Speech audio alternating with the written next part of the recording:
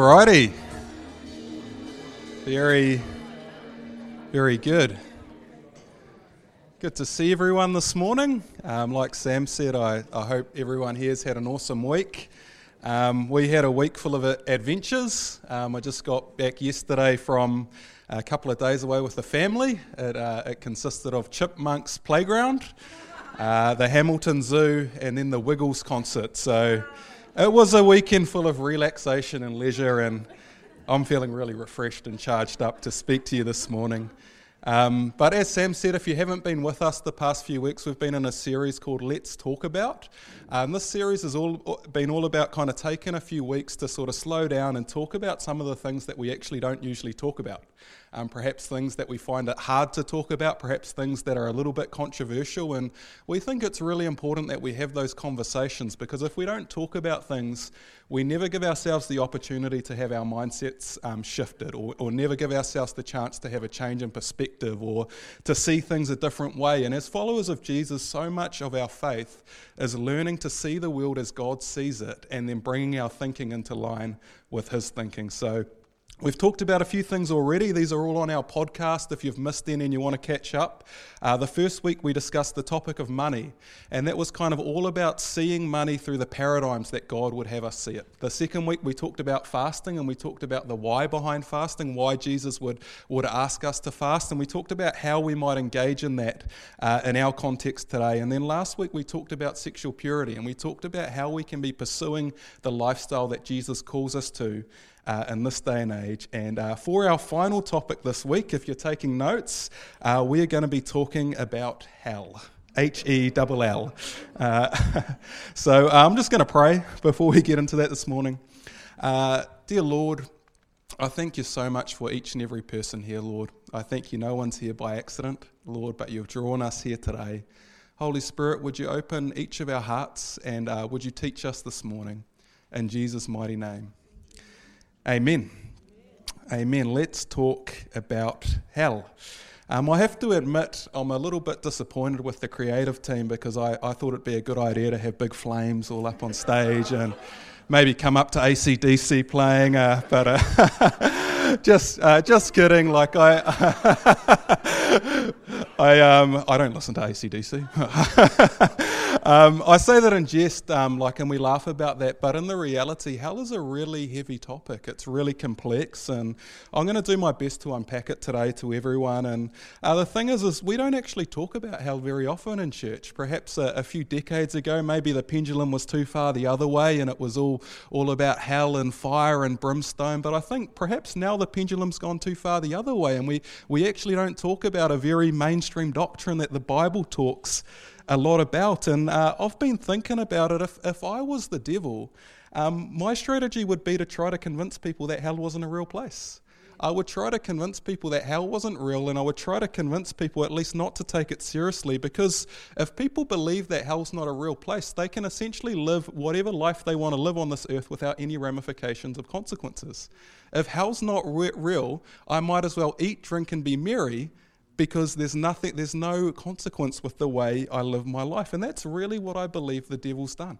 I believe he's tried to keep hell out of mind, out of sight, that it might be out of mind, because the truth is that no matter who we are, if we think that there's even a possibility that hell is real and that it's eternal, it causes us to stop and think, how am I living my life today? Am I living it in light of eternity? You know, when we look through the scriptures, hell is found right throughout the scriptures. You know, Jesus, the most loving person that ever existed, the God of grace, the God of mercy, the God of compassion, and the God of truth, spoke about hell more than anyone else in the Bible.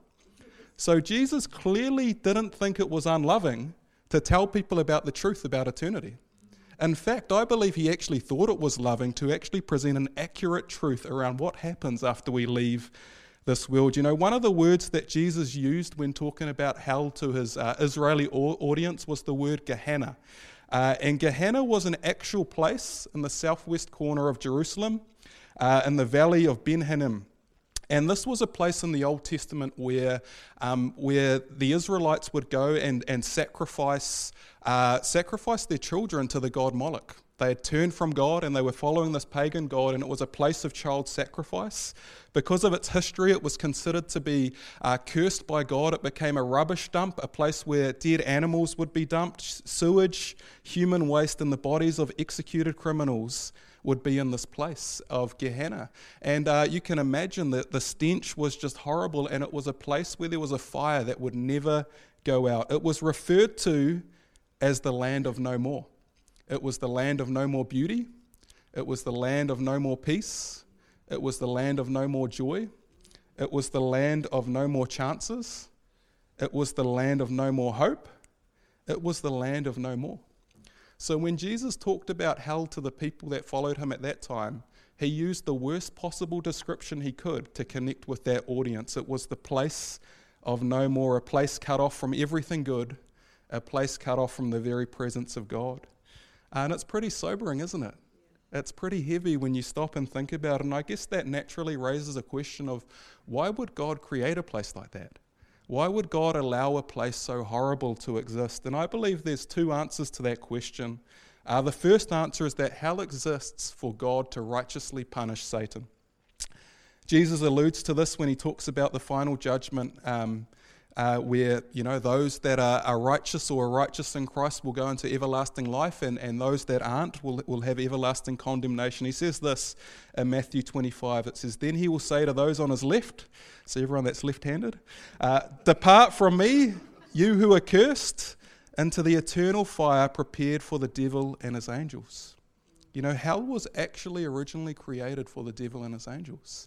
And sometimes when we think about the devil, maybe in our context, an image comes to mind of a little guy with a pitchfork that maybe is responsible for a few bad things here and there. But the reality is Satan is the embodiment of all evil. He's behind every addiction. He's behind every abuse. He's behind sickness, pain, fear. The scriptures call him the destroyer, the deceiver, the accuser, the dark angel, the tempter, the wicked one, the thief, the father of lies. He is on a mission to kill, steal, and destroy. He wants to ruin your life. He wants to ruin your marriage. He wants to take out your kids. He is the embodiment of all evil. But the good news is that his time is limited, and God will judge him and his minions and throw them into hell. Revelation 20:10 says this, "And the devil who deceived them was thrown into the lake of burning sulfur, where the beast and the false prophet had been thrown. They will be tormented day and night forever and ever." And I think we would all agree with that one, that God is righteous and just to give the devil the penalty he is due. The second reason why hell exists, and this one might be slightly harder for us to grasp, is hell exists for God to righteously punish evil. We live in a world that is very self-righteous.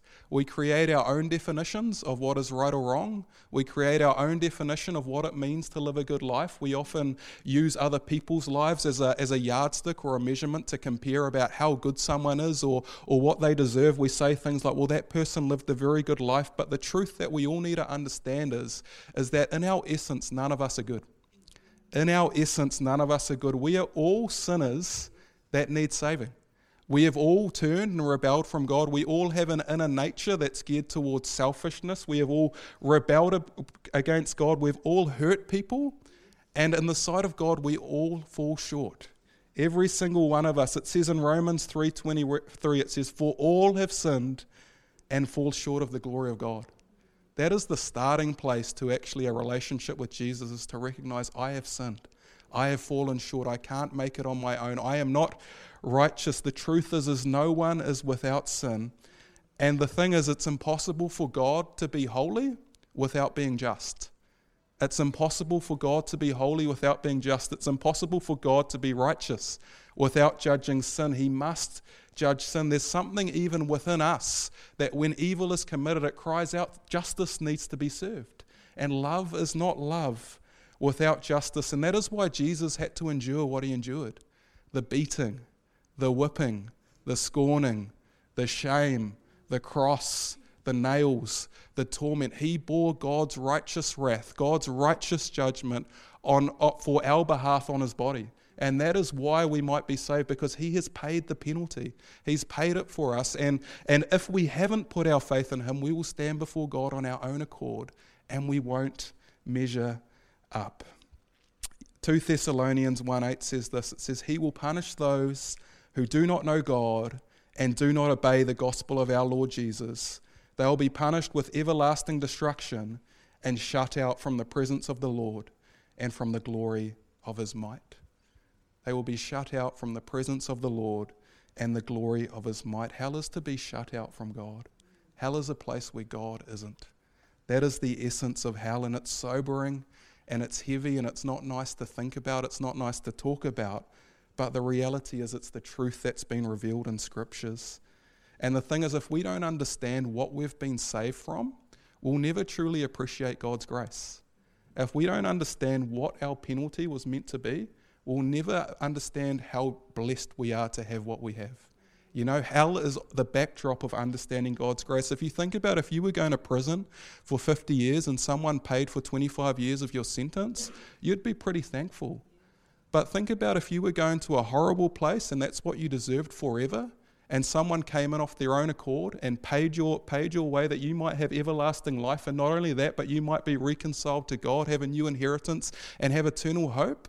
The natural response is to commit your entire being to that person. You know, hell helps us understand God's grace. And it's actually a reminder not to take our salvation lightly, because he has offered us so great a salvation. And I think the point in this message is that I really want to say is God does not want anyone to go to hell. You need to hear that. God takes no pleasure in people going to hell. In fact, he's done everything in his power to prevent anyone from going to that place. He literally came on his own accord and bore the sins of the world in his body out of his great love, undeserved, while we were yet sinners. He does not want anyone to go there. Jesus said things like, I came to seek and find that which was lost. I did not come for the righteous, but for the sinner. I did not come for the healthy, but for the sick. For everyone that is lost, that is why I came. He paints a picture of the father of someone who would recklessly leave 99 safe sheep to go and pursue one. That is how much God loves people, and that is how much he does not want anyone to go to hell. 2 Peter 3:9 says this, the Lord is not slow in keeping his promise, as some understand slowness. Instead, he is patient with you, not wanting anyone to perish, but everyone to come to repentance. He's patient. He's waiting. He wants everyone to come to repentance. God wants everyone to save. He wants everyone to be blessed. But ultimately, God will honor people's free will. God will honor choice, because love cannot exist without choice. He gives people a choice. This is what Sue Pickering explains so eloquently. She says, although God's love goes and has gone to the uttermost, plumbing the depths of hell, the possibility remains for each human being of a final rejection of God, and so of eternal life. Love cannot, because it will not compel the surrender of a single heart which holds out against it. Love never forces, and therefore there can be no certainty that it will overcome. God wants everyone, but he doesn't force people's hands. Love cannot exist. He ultimately lets people make a choice. Dallas Willard says this, hell is not a slip in the wrong direction. One does not miss heaven by a hair, but by constant effort to avoid and escape God. Outer darkness, as Jesus calls it, are for those who, everything said, want it, whose entire orientation has slowly set itself against God and therefore against how the universe actually is. Saying God doesn't make mistakes. People don't miss this by the breadth of a hair. It's through constant, persistent rebellion against God, and he ultimately will give people what they want. So if I could just have Mike up. So what is the reality of hell? What is hell actually like? I'm going to be very clear with this, and I'm going to explain it through a parable that Jesus told his followers when they walked the earth. This is from Luke 16, verse 19 to 27. If you want to follow along, it says, this is a story Jesus was telling. He said, there was a rich man who was dressed in purple and fine linen and lived in luxury every day. We know this man was rich because at that time purple was the most expensive dye, and they would say that fine linen would almost cost a year's worth of food, so he was very wealthy. At his gate was laid a beggar named Lazarus. So this is not the Lazarus Jesus raised, it's a different Lazarus. He was covered with sores and longing to eat what fell from the rich man's table. Even the dogs came and licked his sores. The time came when the beggar died, and the angels carried him to Abraham's side. The rich man also died and was buried. In Hades, that was a name used for the place of the dead or for punishment. In Hades, where he was in torment, he looked up and saw Abraham far away with Lazarus by his side. So he called to him, Father Abraham, have pity on me and send Lazarus to dip the tip of his fire in water and cool my tongue, because I am in agony in this fire. He's saying, I am in torment. Have mercy on me. But Abraham replied, Son, remember that in your lifetime you received your good things, while Lazarus received bad things. But now he is comforted here and you're in agony. And besides all this, between us and you is a great chasm. A great chasm has been set in place, so that those who want to go from here to you cannot, nor can anyone cross from over there. He's saying it's fixed. He answered, Then I beg you, Father, send Lazarus to my family, for I have 5 brothers. Let him warn them, so that they will not also come to this place of torment. Pretty sad story, isn't it? I just want to unpack 4 things that we can learn about the reality of hell. The first thing we observe is that the rich man was fully conscious and aware. He was full of remorse. He was full of regret. Hell is a state of consciousness. The second thing we observe is that the rich man's eternity was irrevocably fixed. There was a gulf. There was a chasm. It was too late. It was the land of no more. No more chances. The third thing we observe is that the rich man knew that his suffering was just. We know this because he complained about the pain, but he never complained about the injustice. You know, God is a God that is perfectly just, and that's the thing that we can take comfort in. He won't get anything wrong. He won't get anything wrong. We can trust his character. He's given everything within him to save people. Why would he be unjust? And the fourth thing we observe is that the rich man pleaded for someone to help his brothers know Jesus. He didn't want another person going to hell. You know, hell is a horrible place. So how do we respond to a message like this?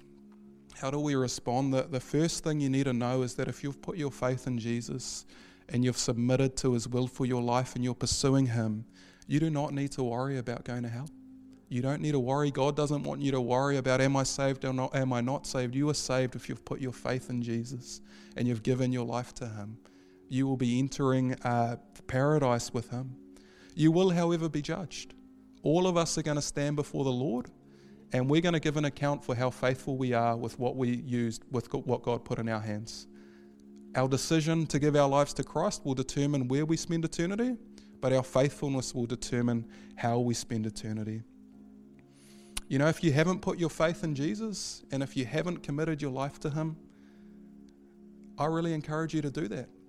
That is the only way that is the only way to be restored to God.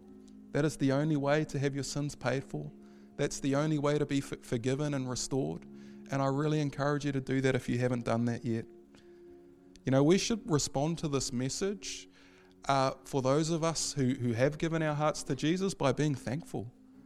Just ponder what God saved you from, what it cost him. It cost him so much, man. And honestly, the natural response is for us to commit our entire lives to him. He's saved us from destruction. He's saved us from doom. He's brought us into relationship. He's given us hope. And so there is actually no place for apathy in the Christian faith. There's no place for half-heartedness. It should be a wholehearted devotion to the one that saved us and gave everything for us.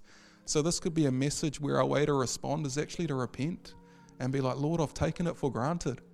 Lord, I haven't appreciated what you gave for me. You know, this message should cause all of us to live our lives through the lens of eternity. 80 years is a click of a finger. Eternity is forever. And finally, this message should cause us to live a life on mission. It should cause us to live a life on mission, to be actively praying for those that don't know Jesus, to be actively praying for those that haven't been reconciled to God, to share our faith with anyone who will listen, to share, to extend invites, to be partnering with God that we might see as many people as we can be reconciled to God. We need to be on mission, guys. God's heart is that no one would perish, but that all would come to the knowledge of the truth. And he's given us that task of sharing that message. So just as we close today, as I've said each week, if you've got questions, please ask them. please send me an email. Please come and talk to me. If this has brought something up for you, please talk to someone else in the community of faith about it. Please share it. If this is hard for you, get prayer. Have those conversations. Talk about it. This is a hard truth, but I really believe I've presented what's accurate today. And if we just stand to our feet, I'd just like to finish by praying. And we're going to go back into a song after this, that song, Same God. And the God we serve is the same God. He's been working out a plan in history to bring people back to himself, to restore creation, to redeem lost things. And he's mighty to save. And I'd just really love it if we would pray with our community and those who don't know Jesus, hold them in our hearts and just declare you're the same God. You're stretching your hand out and believe that God is going to save. Lord, I thank you, Lord, that we can rest in the fact that you are perfectly good.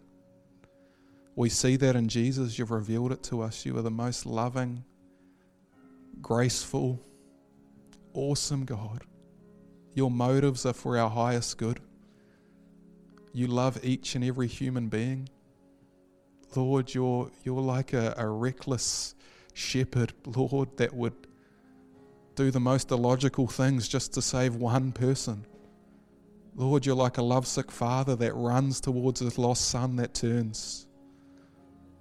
Lord, you so care about each and every person. You love them.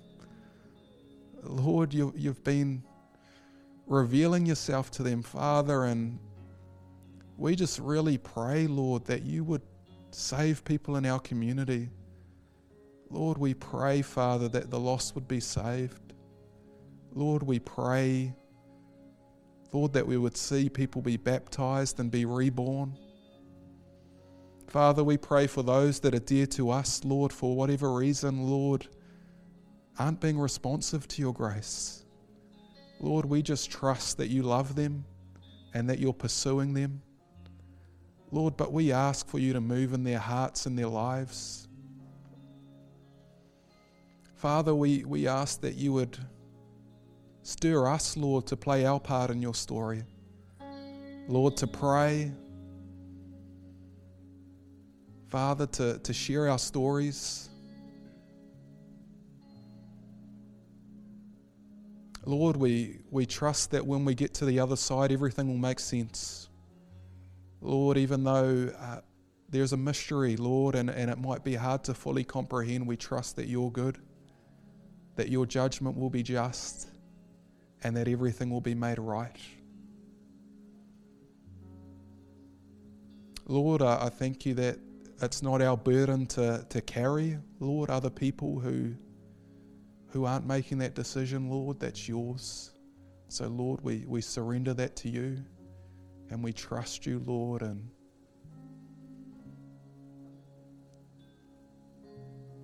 I pray this in Jesus' name. Amen.